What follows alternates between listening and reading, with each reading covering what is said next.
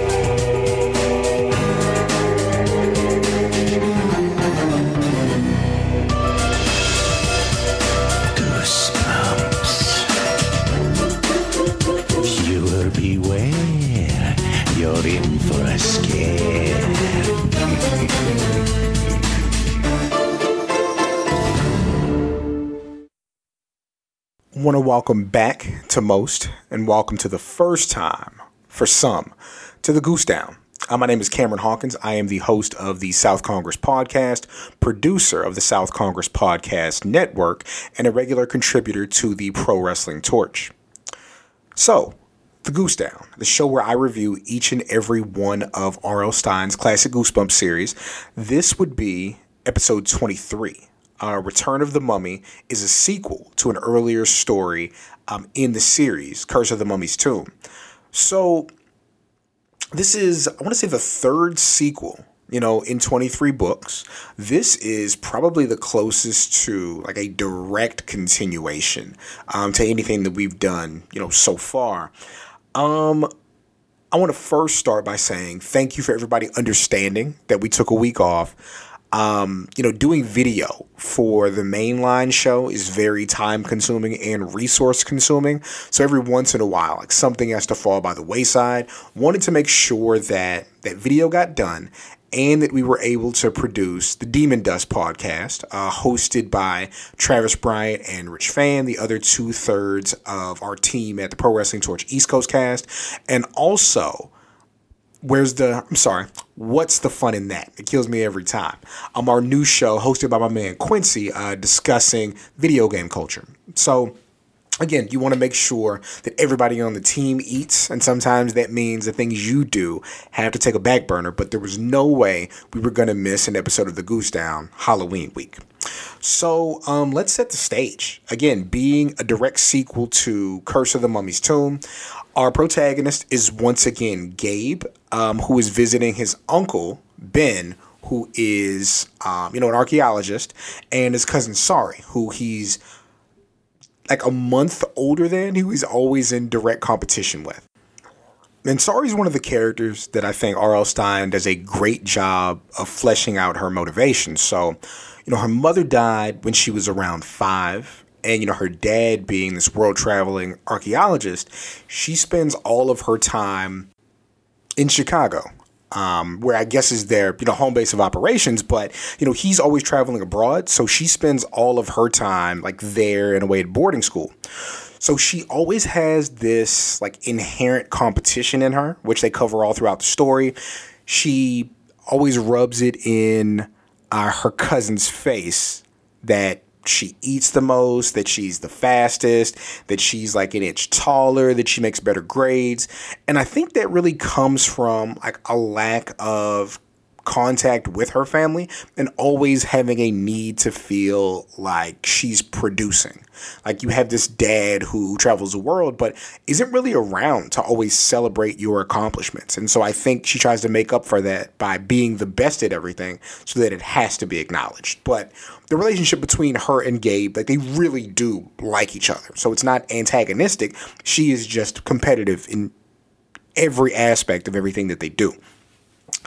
So kind of the thing that throws me about the story is that Sari and Ben and Gabe like all had their lives threatened. Like they all saw like actual mummies come to life and like carry a guy away to his death. Like they experienced these things and they almost completely ignore like how heavy of a situation that was in this book. And so it's weird for, kids who would normally be like super traumatized by something like this, or at least overly cautious after something like this happens to them.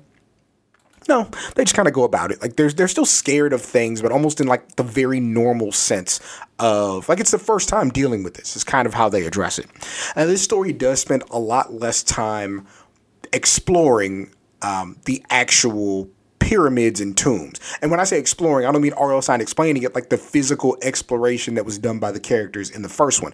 This is much more about people and motivations and more a professional danger. It's really interesting how they frame it. This story is noticeably shorter than the other one. Like these books are starting to get a bit shorter. Typically they total up, 120 pages plus. This one's noticeably 118 pages. So let's just kind of go through the things that happen in the story. So for another summer, Gabe's parents are sending him back to Egypt. Why? I have no idea. Like, I'm sure that at some point, like, Uncle Ben would have said, hey, like, we almost lost our lives exploring because of other people, like, having these other agendas. One, not wanting the tomb to be disturbed, and then getting carried away by actual mummies. But that, for whatever reason, that doesn't come up. It's really cool how Gabe describes his plane ride, because he talks about how the stewardess talks to him like an adult and is very nice to him. And you get a difference between Gabe at 12 and Gabe at 13 because he acknowledges that women are attractive. Like he's starting to find them attractive and notice things about them, which, is a typical change once you kind of hit those teenage years. So gets to Egypt. And he grabs his summoner from the first story, something that he bought like at, some kiosk or whatever, while he was in Egypt. It was said to be magic. He didn't believe it, but it actually did control the mummies in a tomb to where they weren't attacked and the guy pursuing them was attacked. So it's his good luck charm. And as it should be, it literally saved his life. Like, so you understand why he keeps it so close. As he's landing, as he grips the summoner, he notices that it's cold, and he sees it as like a sign of bad things to come. So gets to the airport, looks around, sees a guy that he thinks is his Uncle Ben. Was not Uncle Ben. So you kind of get this idea of people kind of resembling, one another early on, like in that area, because Gabe, even though Gabe is of Egyptian descent, does not spend a lot of time in Egypt. So he's not used to seeing people like of that ethnicity and of that culture, specifically with the dress getting confused. And so it causes some confusion early on, which lets Sari make fun of him. So gets picked up from the airport. And they kind of go straight to the dig site, whereas they stayed in a really nice hotel in the first story. In this one, they acknowledge that, hey, look at our hotel this time. And it's literally them in tents near the dig site. So he actually gives Gabe a necklace when he sees him. And it's a pendant with a scarab in amber. And so, if you think like Jurassic Park, how the whole story was, they had like frogs and stuff that were stuck in amber, like there's your visual, but like a scarab beetle that is trapped inside of amber that was turned into jewelry. And they say early in the story that, Gabe's Uncle Ben tells him that the bite of a scarab would mean instant death, whereas like a trap scarab means life. Being bit by one means death. That night, Gabe seems to think that he felt the scarab moving around within the necklace, but, can't really confirm that at any point. So the next day, Ben is explaining to the kids that this pyramid that they're going to excavate was supposed to belong to a prince named Koru, who was supposed to be one of King Tut's relatives. As they're headed into the pyramid to explore, a woman comes running up. She introduces herself, says she's Nyla Ramad, and that she's a reporter. And she's like, please, you gotta let me go in with you. And Uncle Ben is like, okay, cool, whatever. So this is another point where we see Gabe acknowledge like how attractive she is. He's like, her skin tone, she has the most amazing green eyes. Like, she's so petite. Like, these are all ways he describes her. So again, like, that jump from 12 to 13 causes you to, think about things and people in a bit of a different way. So she's also wearing a necklace made of amber. The difference with her necklace is there's no beetle inside of it, which she notices. So they go in, and Gabe, like the first book, becomes separated from everybody and falls into a hole. He notices there are white spiders everywhere. And as they start to reach him, he feels a snake touch him. And then he comes to his senses, like kids do in R.L. Stine books. And he notices that it's not a snake, it's a rope. And so they end up actually pulling him up from the hole that he fell into. So all is well that ends well.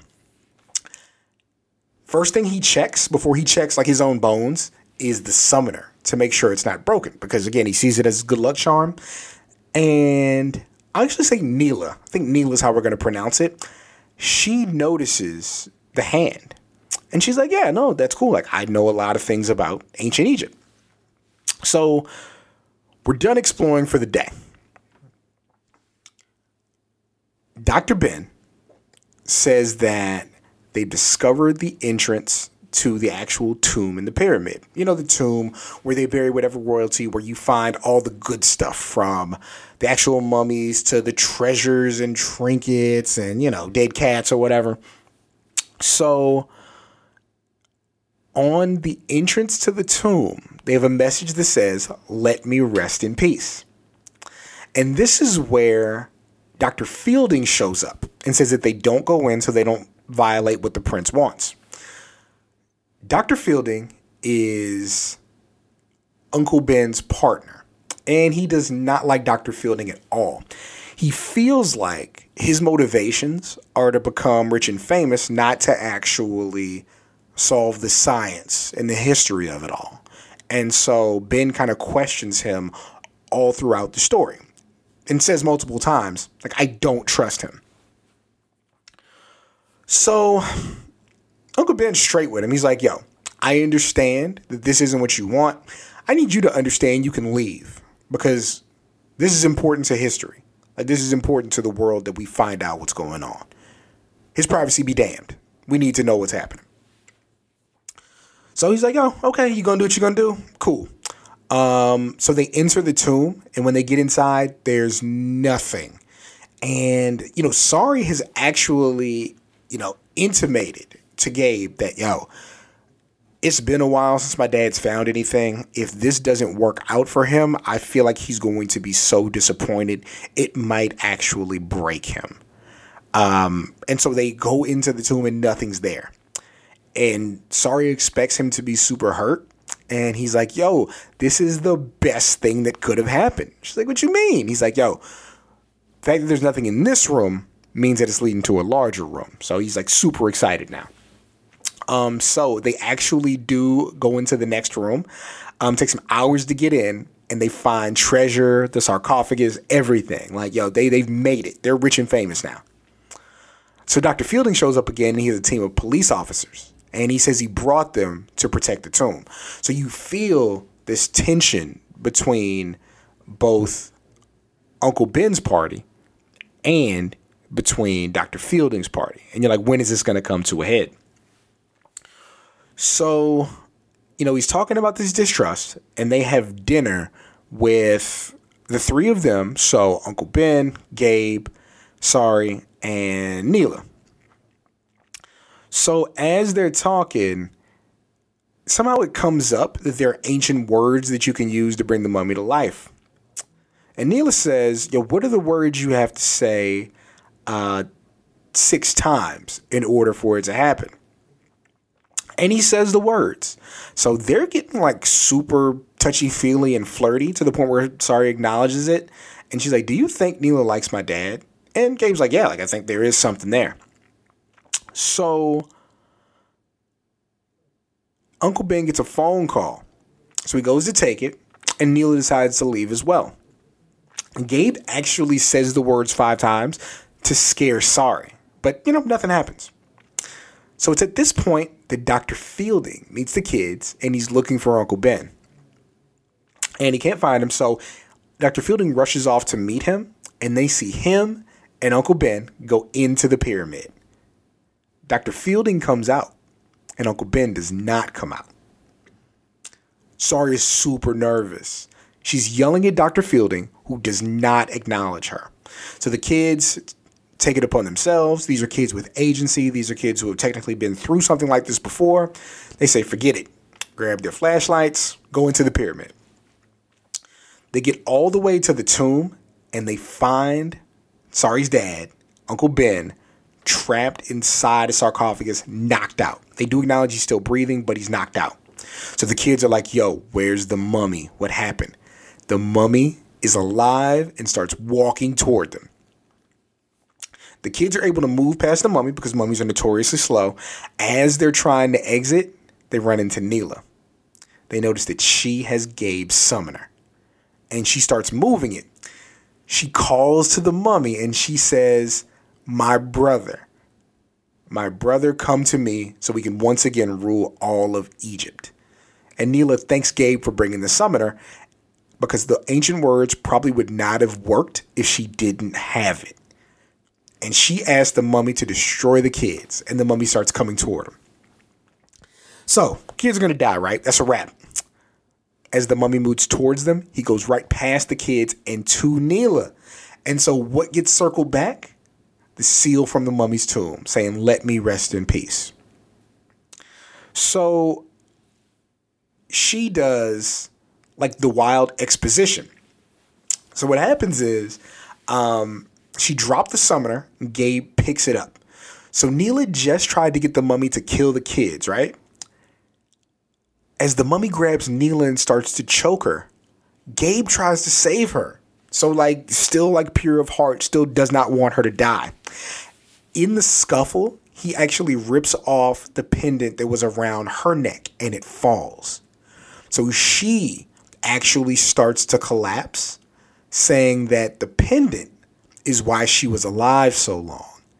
So whereas Gabe's pendant actually had the scarab beetle in it, every night she would transform into a scarab beetle and live inside the amber. And that's what would preserve her every night for 3,000 years. So she's been planning and waiting to the point where they could get into the tomb so she could resurrect her brother so that they could take over Egypt. Turns out he didn't want to wake up. He was good being asleep. So as she tries to grab her pendant, which is now broken, she turns back into a beetle. This is where Uncle Ben comes back to life and the mummy just collapses lifeless. So his only goal was to stop the person who wanted to disturb his rest, not actually hurt anybody in general who just might happen to be passing by. So he didn't care about the riches. He didn't care about his tomb. He just wanted to rest. So this is when you find out just how smart these archaeologists are. So even though Dr. Assad and Dr. Fielding didn't have, all of the same goals and ideals, they had been suspecting Neela the whole time. They actually reached out to basically every news outlet. Nobody had ever heard of her being a journalist there. So this is where Dr. Fielding actually called those police to be around just in case something jumped off. What really tipped off Uncle Ben was that she knew that the ancient words needed to be said 6 times, and he had never volunteered that information to anybody, and it wasn't common knowledge outside of people who had read the tomb. So Basically, they ran a play on her, and they had her all found out. Again, Uncle Ben knows that the mummy was alive, knows that she was 3,000 years old, but not information that he wants to volunteer to people outside because they would think he was crazy. So he told the cops that she escaped and that the mummy had never walked, because why would a mummy walk? So Gabe finally has one up on Sorry. I was the brave one. I'm the one that tried to fight the mummy off. I'm the one that tried to save Neela. So he's gloating about breaking the pendant and turning it into a scarab, but also about saving her life. And then Sorry, who cannot afford to lose, who can't stand to lose, she warns him that Neela might still be looking for him, but as a beetle. And as Gabe goes to bed that night and is about to go to sleep, he cries out because something bit him. So we're to believe that Neela, as a scarab beetle, tried to kill Gabe. This one was actually really fun in that, it was way more character development than it was the actual sights and sounds and experiences of Egypt, like the first book. But I think that's cool. Like, you set all that up in the first story. You acknowledge that this is a sequel to that, and you make this one much more character driven. Again, I love the relationship between Sorry and Gabe. Uncle Ben being the responsible adult, like when he can, is really cool. And then everybody's motivations for what they did, specifically Neela wanting to take over Egypt, the prince just wanting to be left alone, and Uncle Ben wanting to preserve his career by not telling people the truth about all this magic mumbo jumbo, like having to keep that aside. So yeah, another fun story. Glad I got to do one of these on Halloween week. Last 2 weeks ago's story now was Ghost Beach. Next week is going to be one that's a personal favorite to me. Young thespian acting Cam must have read this story 100 times. Next week is going to be Phantom of the Auditorium. So yeah, it's been the Goose Down, the story where I review each and every one of the books in R.L. Stine's classic Goosebumps series. The agenda for this week: Monday, we did South Congress number 86. Tuesday, we dropped Demon Dust Podcast number 3. Today is going to be the Goose Down. And also, if you subscribe to the YouTube channel, which is going to be just my name, Cameron Hawkins, or if you follow me on Instagram, so it's Ceehawk, Ceehawk, you can actually see the video version of this week's South Congress podcast with myself and my co-host Peanut. And then Thursday is going to be the next episode 4 of What's the Fun in That, hosted by my man Quincy. Thank you guys for being a part of the South Congress Podcast Network.